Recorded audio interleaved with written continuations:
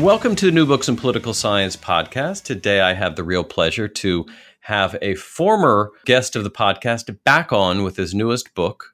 The book is titled The Cash Ceiling: Why Only the Rich Run for Office and What We Can Do About It. The book is published by Princeton University Press, and the author is Nicholas Carnes. Nick, how are you doing today? Never better. Thanks so much for having me back, Keith. Yeah, absolutely. The book is speaks to what your previous book is about, and we'll talk about all of that. But since it's been a little while since you were on the podcast, maybe you can just share a little bit about what you've been up to and where you are now. Oh, sure. So I study the shortage of politicians from working class backgrounds in our political institutions. So people who do manual labor jobs, service industry jobs, and clerical jobs make up a little bit over half of the labor force, but less than 3% of the typical state legislature, less than 2% of the jobs that a member of Congress had before they were a member of Congress. And last time I was here, I was talking about research on why or how that inequality affects public policy. Why it matters that so few working class people become politicians. What I want to talk to you about today is some new research and a new book on why it is in the first place that working class people never become politicians, what keeps them out. And before we get to this new book, maybe you can just, give us the quickest of quick synthesis about why it's a problem for democracy when these class differences exist in who is elected, who serves in elected office. You allude to it in your description just then of the public policy effects, but sort of in a nutshell, what's the impact on public policy and democracy when only people from a certain class, or almost only people from a certain class, serve in elected office? So what was the argument of the last book? So the argument there is really that people from different social classes understandably have different perspectives on the issues facing government. So for instance, if you wanted to make a law about whether people could sue their doctor for malpractice, if you let a panel of doctors make that law, you'd get a very different law than if you let a panel of insurance companies make it, or a panel of patients. You would get a different outcome depending on who was in the room making decisions. And this is sort of a very old political principle that says if you're not at the table, you're on the menu, right? That it really matters who is in the room making decisions that affect everybody. Now, in the case of working class people, they tend to understandably have more pro-worker or more kind of politically progressive views. They tend to be more supportive of things like increases to the minimum wage, unemployment insurance, regulations on businesses, social safety net programs. Working class Americans tend to support those things at higher rates. When you keep working class Americans out of political institutions like city councils and state legislatures and Congress, you actually bias public policy in favor of what more affluent Americans want, which is sort of more conservative policies, more pro-business, more pro-rich. And in my earlier research, I was interested in quantifying that, really studying the average differences between politicians from different social classes in terms of their own personal views and the choices they make and the kinds of bills they introduce and the kinds of policies they pass. And in every data set I looked at, I found this same basic pattern, which is when a politician has less experience in working class jobs, or when a political institution has fewer working class people in it, public policy really, really moves away from what working class people want and towards economic outcomes that favor the rich. So this really does set up this book, which looks at the most obvious next question, which is how come this is the case? And there seems to be there's a lot of reasons why people don't run for office, but there's a particular folk wisdom about why working class people don't run. I wonder if you could describe what the sort of accepted explanation for the class patterns in who runs for office. What is that sort of the typical explanation people give? And then we can get to whether the folk wisdom is right or wrong. Sure. So I've been researching this, general topic for about a decade. And, when I tell people I study why working class people never become politicians, they often, share with me kind of their personal theories. And the most common explanations I hear are that working class people might be less qualified. Like, wouldn't we want a lawyer making laws? And that working class people are less favored by voters. So, well, if only affluent professionals get elected in a democracy, isn't that just an expression of the will of the people?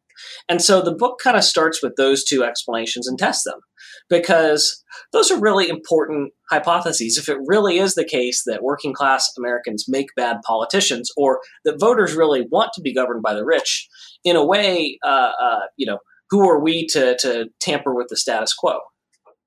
So tell us what you found in the first half of the book.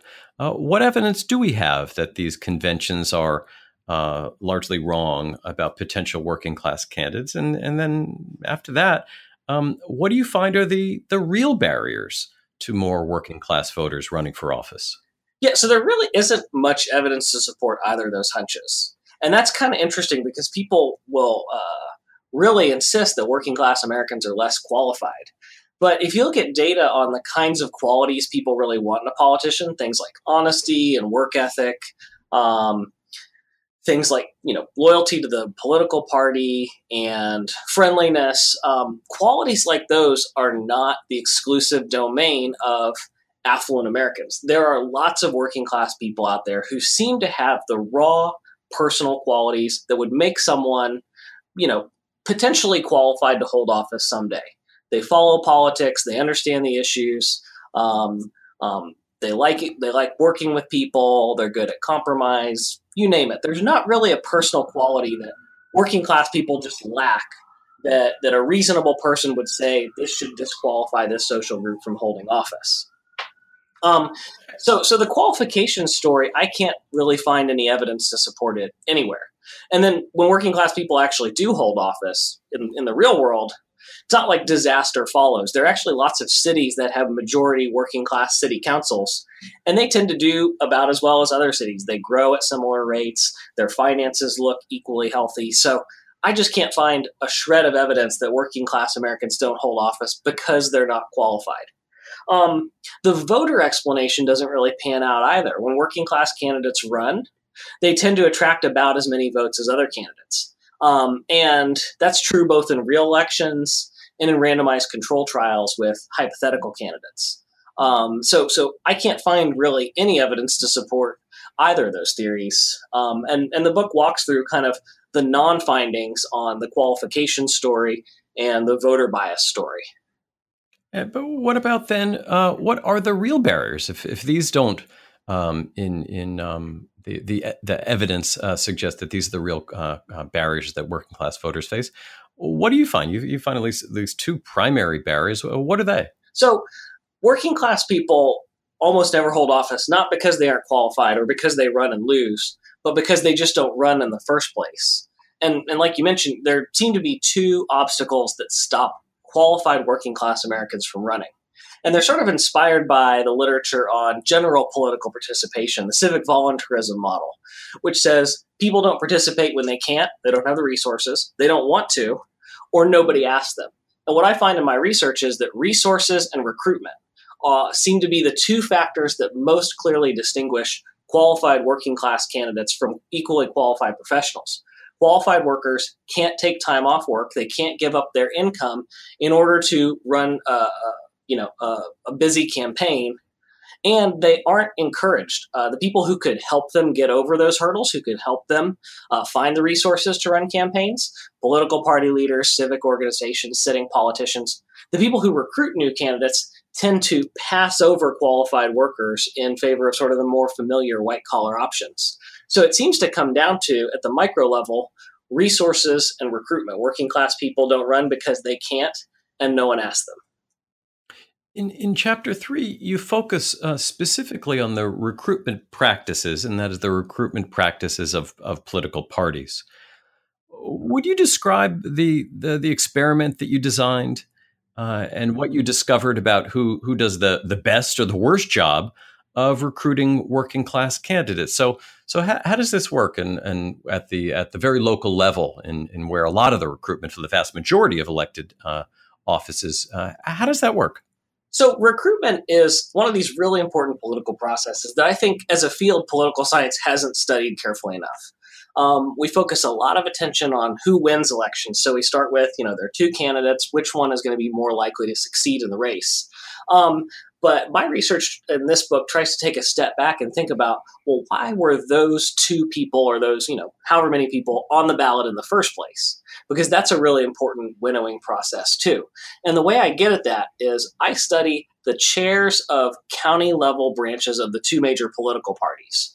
So nationwide, there are about 6,000 or so county level branches of the Republican and Democratic parties. And the book uses a collaborative survey that I conducted with three co-PIs, Melody Crowder-Meyer, David Brockman, and Chris Scovran. We surveyed all 6,000 of these county level chairs and asked them questions. We're all interested in different topics. So I was asking them questions about how they thought about candidates from the working class, and whether they recruited them. And we even included a hypothetical candidate experiment to see how they behave. We asked the party chairs to evaluate two randomly generated hypothetical candidates. And what did you find? So the candidates, this was sort of a really hard test of the idea that party leaders are biased against workers. So the candidates were generated at random. All the things that are normally correlated with your social class in the real world, we can kind of uncorrelate in this study and just see, is there a penalty in the minds of an important candidate recruiter? Is there a penalty for you if you just have a working class job? You do everything else right, but you have a working class job. And I think I was a little bit surprised to find that even then, there is in the minds of party leaders a penalty for people who are otherwise identical but who are just described as, I have a working class job. They think those individuals are less likely to win the primary and less likely to win the general. And they're really, really concerned there's about a 20 percentage point difference in the likelihood that a party leader will say, I think that hypothetical candidate will raise enough money. So party leaders are really worried when they hear, I have a working class job. They think you're not going to be able to raise enough money for your race, and I'm worried about you, and I would rather back a more conventional white collar candidate. Now, if resources are a barrier and recruitment is a barrier, one of the obvious solutions would be to increase public financing of campaigns. I wonder if you'd describe for us how a typical public financing plan works, and then whether this is the silver bullet to solve this problem that you've now spent 2 books on. Is public financing the solution to this problem? So I kind of started with that assumption and actually did some research at the beginning of this project to see whether places that have publicly financed elections do in fact have more working class candidates. Because there's one school of thought that should say, well, sure, making running for office easier will lower the barriers. But the complication with public financing is twofold. First, some public financing systems still require candidates to raise a lot of money up front. So Hawaii has a matching fund system for its state legislative race, where candidates, once they raise a certain amount, are then eligible for public financing for the rest of the campaign. But the amount they have to raise up front is $100,000. And so that's, actually a pretty sizable obstacle for a person of normal means. So that's problem number one with public financing. Problem number 2 is public financing makes running for office easier for everyone. So you're reducing the barriers not just for working class candidates, but also for affluent candidates. And so you're making it easier for them to run too. But I think the biggest problem with public financing, and the reason why in my research I didn't find an association between public financing and working class office holding, is that public financing reduces the amount of time that candidates have to spend fundraising, but they still have to spend tons and tons of time doing all of the other things that go into a campaign. And that's the part that screens out working class people, is that they just don't have the time. They can't take time off work. They can't lose income. They can't quit their jobs and work full-time on their own campaigns. And so even though fundraising is a little bit easier in public financing states, candidates still have to spend about the same amount of time on their campaigns. And so publicly financing elections, at the end of the day, doesn't help working class representation. Now, that's not to say it's a bad idea. I actually personally support public financing. I check the box on my tax forms. But the public financing isn't a silver bullet that'll solve every problem in our democracy. And it's a mistake to say, oh, well, we're going to fight for public financing and we will therefore solve the shortage of working class politicians. So if not that, this would be the thing that most people would know about, even if most of us don't live in places with extensive public financing systems. The second half of your book looks at what can be done, and you have a variety of creative solutions. So give us an idea of how we might address this issue. What's on the top of your agenda for how to address this working class candidate problem?